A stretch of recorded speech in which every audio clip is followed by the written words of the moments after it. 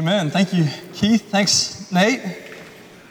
Richard and choir, wonderful worship so far. What a great way to begin this sacred season of Advent. We've got to celebrate baptism. That was the most special part of the day. Sophie Daniels, thank you for your testimony to all of us here today. And then the readings from the Carpanos family of the great hope of the world from the prophet Isaiah. And did you catch the organ prelude? You wouldn't know this, I wouldn't know this, unless you were like a Bach expert or had happened to see the order of service that Richard had printed out for the musicians. But Nate selected a piece by Bach for the prelude called Sleepers Wake. And then the postlude, I encourage you to stick around and listen for the postlude.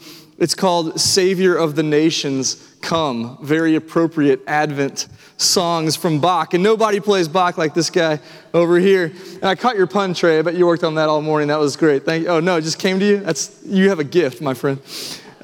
We do encourage you all month long, 100% of the Christmas missions offerings will go to support the work of the International Mission Board of the Southern Baptist Convention, or you can designate to the Cooperative Baptist Fellowship as well. But all of those monies will go towards missions 100% to further the kingdom of God around the world. And there's some incredible work that's being done by our missions organizations, and I encourage you to check it out online at IMB.org. You can see what the International Mission Board's doing.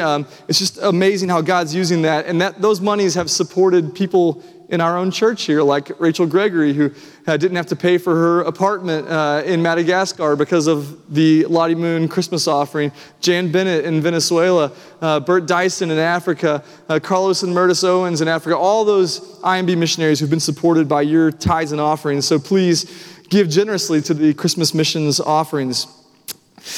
Today is Advent. It doesn't feel like it outside. I know it's like 70 degrees and sunny, but it is Advent. And Advent is a season not of celebrating the birth of Christ. It's a season of anticipating the birth of Christ. It's about awaiting. And two of my favorite songs of all time, any kind of music at all, are Come Thou Long Expected Jesus and O Come Emmanuel. That arrangement was amazing. 8 minutes, but I loved it. That's amazing. Y'all gonna do that next week too? I guess, no, okay, man.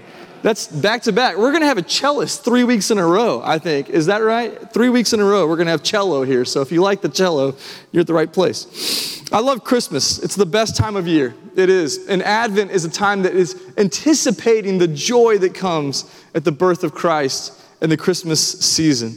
And today we're going to begin a new series, The Light in the Life of Christ. And it's going to be for the month of December. We've finished walking through the Apostles' Creed line by line, looking at the core doctrines of the Christian faith and what it means to really be a Christian, including some of those doctrines we don't really talk about a lot.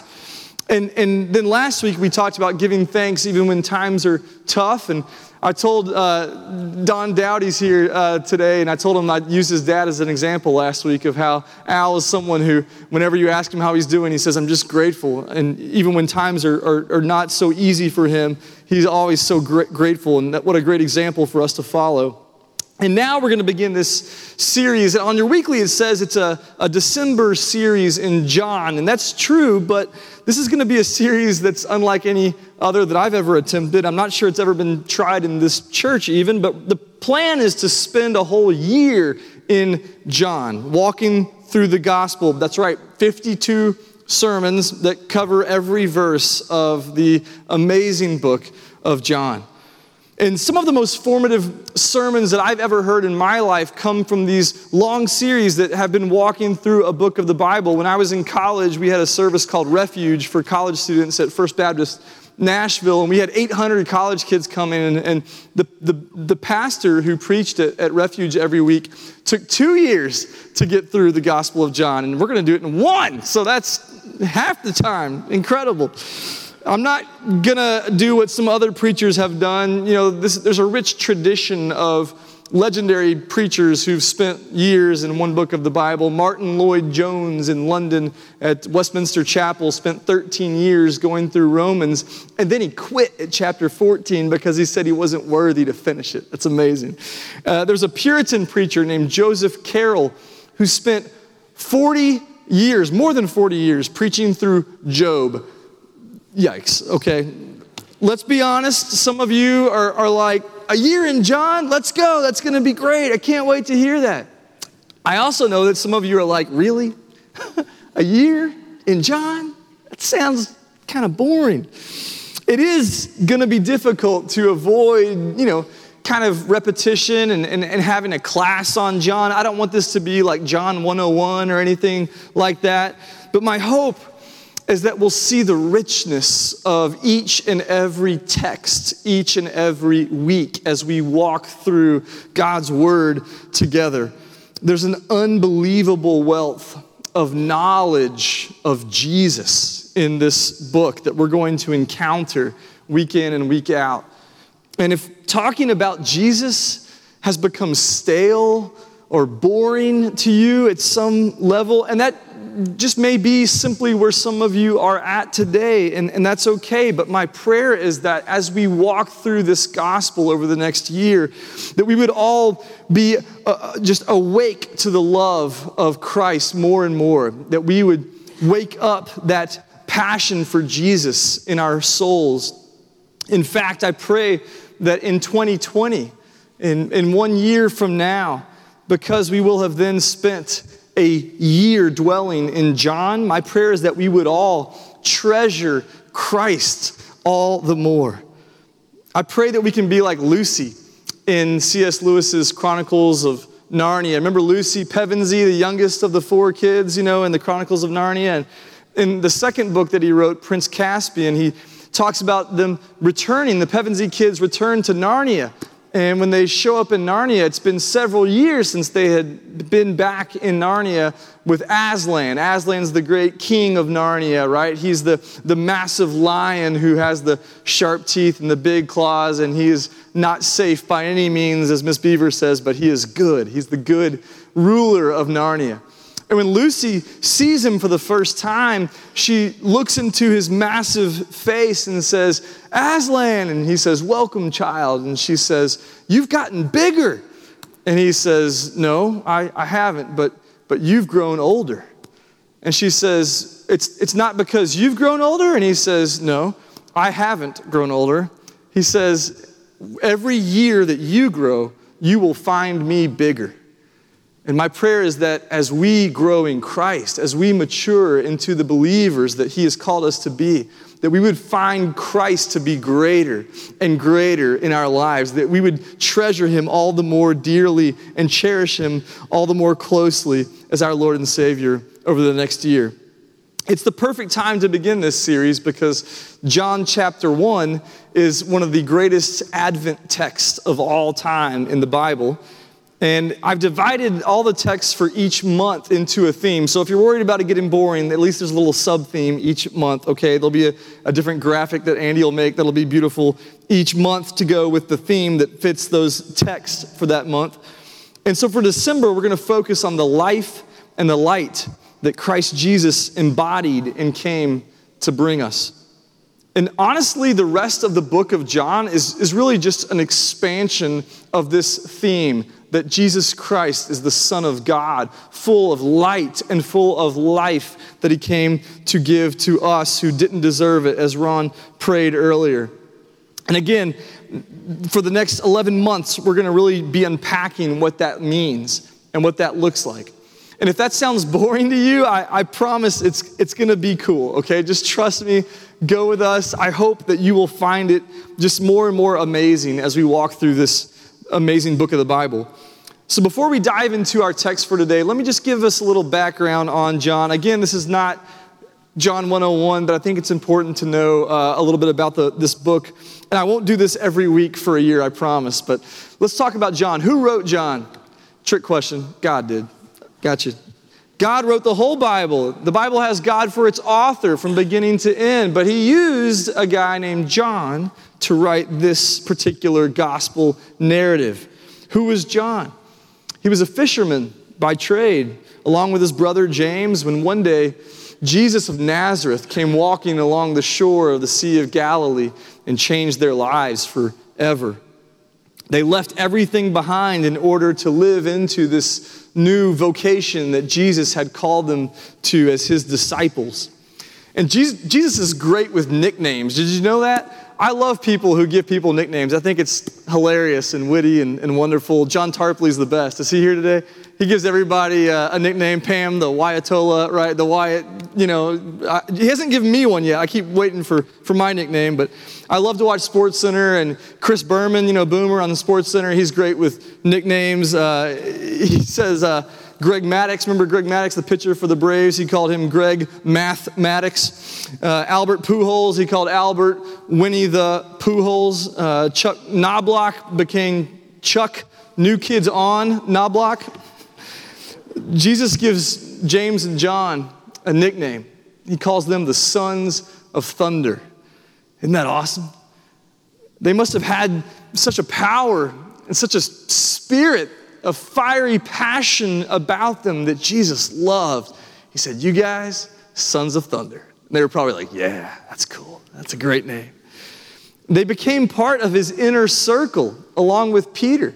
The three men, James, Peter, and John, got to experience things that the other disciples didn't get to experience as part of Jesus' closest and most trusted circle of disciples.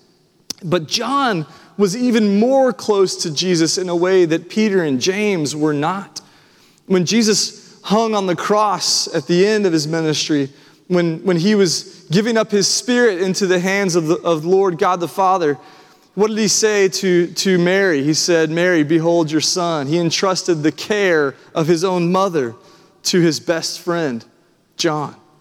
They had that kind of relationship that was so special. At the Last Supper, we see John sitting right next to Jesus Christ and even leaning against him, it says. It says in the text of John, that in John 13, that John the Apostle leaned back onto the chest of Jesus Christ at the Last Supper. Have you ever been to a wedding, like a rehearsal dinner maybe, and heard a toast that the best friend of the groom or the best friend of the bride gives at those dinners? It's an amazing, emotional, and special occasion to witness these toasts, because the best friend of the bride or the best friend of the groom knows them in a way that the rest of us don't. They speak with an authority of years of past experiences. They've been through a lot with that person. And when they stand up to give a toast, they do so from a perspective of knowing this person intimately. And that's what we get in the Gospel of John. We get this account, this narrative, this story from Jesus' own best friend who knew him in a way that few other people on earth ever had the opportunity to know him. I love how Origen, one of the early church fathers who was a bishop in Egypt in the early 200s, he said that the Gospels are the first fruits of all writings, and John is the first fruits of the Gospels. And no one can receive its meaning who has not himself laid back on Jesus' chest. Isn't that great? If we're going to understand John, we have to long for that kind of intimacy, to know Christ in that kind of way. So when did John write this gospel account? Well, the scholars tell us that John wrote this later in his life. It was after 70 AD, most scholars think, and John was an old man at this point. All the other apostles had been martyred by this point, and he was probably pastoring at the time somewhere in Asia Minor, which is, modern-day Turkey. Why did he write it? Well, John was a pastor. He wanted to guide his flock into a greater knowledge and understanding of who Jesus Christ is and was. And Clement, another early church father like Origen, he was Origen's predecessor in Alexandria, late 100s, he said, last of all, John, perceiving that the external facts had been made plain, meaning in the other gospel accounts, he composed a spiritual gospel. It's different from all the other gospels. Matthew, Mark, and Luke are very similar. They even use the same source material we know, and they have a lot of the same stories. But John is totally different.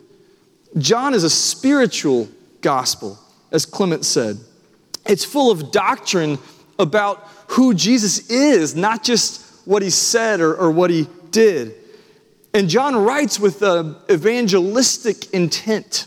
He has a purpose to share the good news. His purpose in writing is revealed in John chapter 20, verses 30 through 31. You can read it here. He says, "Now Jesus did many other signs in the presence of the disciples, which are not written in this book. But these are written so that you may believe that Jesus is the Christ, the Messiah, the Son of God, and that by believing you may have life in his name. That you would believe in him, and that in believing you would have life." That's why he writes this. This is what Christmas is all about. If you think we've lost touch with Advent, I'm telling you, this is what Christmas is all about. And it's what the next year is going to be about too. That I hope you're ready and excited that we're going to be talking about the life that is in Christ, that has come to bring us abundant life.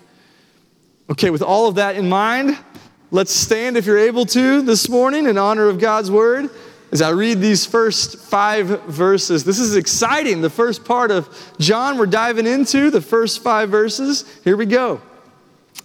"In the beginning was the Word, and the Word was with God, and the Word was God. He was in the beginning with God. All things were made through him, and without him was not anything made that was made. In him was life, and the life was the light of men. The light shines in the darkness, and the darkness has not overcome it." This is the word of the Lord. Thanks be to God. You may have a seat. You know, biblical scholars often say that each of the 4 Gospels has a different emphasis, a different point of that the Gospel authors are trying to make. And Matthew, we know, emphasizes Jesus' kingship, that he's the promised king like David on his throne with the scepter ruling over God's kingdom. But Luke really emphasizes, Mark emphasizes Jesus' servanthood, that he was a servant he was lowly and among all the people. And then Luke emphasizes Jesus' humanity, that he was fully human, that he was 100% human being. But then in John, we see that the emphasis is on Jesus' divinity, that he was 100% God. You say, wait a minute, how could he be 100% God and 100% human? It's the miracle of the incarnation. That when Jesus came, he was fully God and yet fully human. Only a Messiah could be both. So we see here in these first few verses in John that Jesus is this great creator God of the universe. We're immediately confronted with the greatness of who Jesus Christ is from the very beginning of this book. In just the first 3 verses, we see that Jesus is the eternal one, without beginning or end. Verse 1 tells us that Jesus is eternally pre-existent. I love that word, pre-existent. It says, in the beginning was the Word. You know what that sounds like, right? In the beginning, it would have been obvious to the Jewish readers who first read this that John was playing on Genesis 1, chapter 1. In the beginning, God created the heavens and the earth. What does in the beginning mean? When the Bible says in the beginning, they don't just mean at the beginning of this story. They mean before all time, before creation was even a thought, before there was anything else, God was. And in case you didn't know already, we find out later in verse 14 that when John says the Word, we know he's referring to none other than Jesus Christ. Why does John call him the Word? Well, in Greek, the word is logos, right? And logos had the connotation not of a word like hello. It didn't mean like that kind of word. When it says word, it has the implication of divine speech. A logos word was a word that was from God, that revealed truth about reality. It was an illumination. It was a revelation from God about what reality really was. And the verb here, when it says, in the beginning, the Word was with God, the Word was God, the verb for was in the imperfect tense in the original Greek means that it's not complete. It means that it's ongoing, that it's continual. So to get a real sense of what this verse is saying, it really says, in the beginning was continuing the Word, and the Word was continuing with God, and the Word was continually God. This means that Jesus was not born from God. There are several sects and other, groups that claim to be Christians, that claim that Jesus was begotten of the Father, meaning that he actually was born somehow from God. But this verse cannot be interpreted any other way than the fact that Jesus was continually God from the beginning. He always existed with God the Father and God the Holy Spirit from before there was time. The Trinity was pre-existent.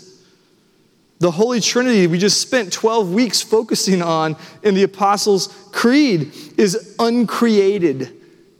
The Godhead of 3 in 1 is the source of all creation, of all life, of all other creative activity throughout the cosmos. And then John tells us that the Logos, the Word, is not only eternally pre-existent, but the Logos is continually with God. That means that the Logos is eternally in relationship. The Word was with God. The idea here is that the Father and Son have been eternally connected in this perfect, harmonic relationship of the Trinity, constantly relating to each other as Father, Son, and Holy Spirit, eternally in relationship. There's a lot of, again, false religions and groups that deny that Jesus has always been part of the Trinity, but this verse, again, has to be interpreted this way. To be a Christian is to affirm this core doctrine of the Trinity from the beginning of time. And the final phrase of verse 1 adds, and the Word was continually God. Christ is eternally God. He is God, He always has been God, and He always will be 100% divine, even though He's a separate person from God the Father. And then in verse 3, we see that this Christ, this Word, this Logos, is also eternally the Creator. He's eternally the Creator. Wait a minute, I thought God the Father was Creator. Didn't we just spend like 12 weeks reading the creed that said, I believe in God the Father Almighty, Creator of heaven and earth? Yes, God the Father is Creator, but how did He create? Do you remember? Did He take some stuff with His hands and build the world? No, how did God create everything? By His Word, right? And that Word is the person of Jesus Christ. He is the means by which God spoke everything into existence. The Word of creation is Jesus Christ. He is both the agent by which God created the world, and He's also the goal that creation is heading towards. Look at Colossians chapter 1, verse 16 and 17, two of my favorite verses. For by Him, by Christ, all things were created in heaven and on earth, visible and invisible, whether thrones or dominions or rulers or authorities. All things were created through Christ and for Christ. And He is before all things, and in Him all things hold together. I love the macro aspects of these verses and the micro aspects of these verses. It says that Christ is the agent of the massive expanse of creation. When you start Googling stars and stuff and galaxies and even multiverse, have you heard that before? It's just mind-blowing how big, our galaxy, Einstein estimated that our biggest telescopes have only scanned about 1/billionth of the galaxy. We're just scratching the surface of what's out there. There are over 1 billion galaxies that we know of, and each galaxy has 100 billion stars in it. There's 10 octillion stars that we haven't even begun to look at. And Christ is the one who spoke all of those into existence. It's mind-blowing how powerful and how amazing his creative faculties are. But Christ is also the glue that holds it all together, even down to the subatomic level. We have lots of scientists in our church who, have these amazing microscopes that look at atoms and do all kinds of amazing things that I don't understand. But what this verse is saying is that Christ is what holds the neutrons and the protons and the electrons all together in his sovereign will. All the atoms of the universe are marching to the beat of Christ's rhythm. And then verse 4 says that in Christ was life, real life. John says later in chapter 10, he quotes Jesus as saying, "I've come that they may have life and have it to the fullest," to have abundant life. Jesus came to wake up dead people, to call them out of the grave, just like Sophie showed us, to die to their old sinful, fallen, fleshly self, and to be raised into a glorious new existence, a whole new way to be human. The abundant life that Christ brings is this light that reveals what is good, what is true, what is real, what is lasting, what is significant in our world. The abundant life of Christ pulls back the curtain on the lies that this world tries to sell us on about what life is really all about, what the meaning of life is, what the purpose of life, what the good life is. Each person has their own concept of what the good life is, what it looks like. Some people think it's about being powerful, having influence. Some people think it's about wealth and accumulating stuff. Some people think it's about being important and being remembered and having a legacy. Advertising is this multi-billion-dollar industry that's bent on convincing us to part with our money in order to have the good life. That if we will obtain something, then we can have the good life. But Jesus shows us what life really could be and what it should be. A full and abundantly joyful life, both on earth now and forever in eternity. And the light of the good life in Christ cannot be snuffed out by anything in this world. It's not overshadowed by darkness. Christ's light wins every time. It's easy to look at this world and get discouraged. I think that's why I like those songs, "O Come, Emmanuel," and "Come Thou Long Expected Jesus," because we sing that phrase about bid our divisions cease and come and be our King of peace. I said, yes, Jesus, please come. It's easy to get discouraged in this world, but we need to remember that Jesus Christ's light will not be overshadowed by anything. We're told here that nothing can overtake the light of Christ, no matter how bad it may be. So what does this all mean for us today? Well, because Jesus is eternally pre-existent, because he is eternally in relationship with God, because he is eternally God, and because he's eternally the macro and micro creator of the universe, we can trust that his life that he brings us is indeed the best hope for the good life. This is why Jesus came to earth. This is what Advent is all about. When Rachel and I were talking with Sophie this morning about her confession of faith, Jesus Christ is Lord, we said that means he's the boss, that he's in charge of your life now. And she said, absolutely. She understood. I read a story about Charles Steinmetz. You ever heard of Charles Steinmetz? I hadn't heard of this guy before, but I read a story recently. He was the mechanical genius behind the first Ford Motor Company products, the engines and the cars and It was said that Steinmetz could build an entire engine in his mind, and then when something broke in the engine in his mind, he could go in and fix it all in his head before it was even a reality. An amazing genius. One day the assembly line at the Ford plant broke down and nobody could fix it, so what do? Get Steinmetz down here.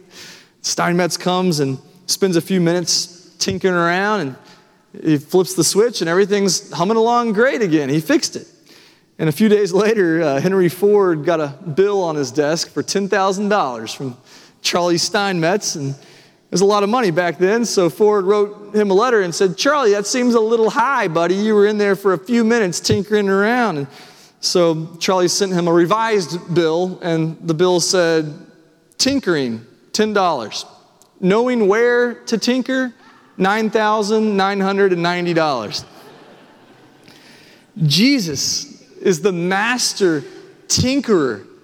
He sees through the lies and the confusion and the sin of this world. Jesus sees us as we truly are, from the inside out, from the minute details of each proton and neutron that make up our bodies to the big picture of our future and how we fit into God's plans for eternity. He sees it all. He therefore knows exactly where to tinker with us.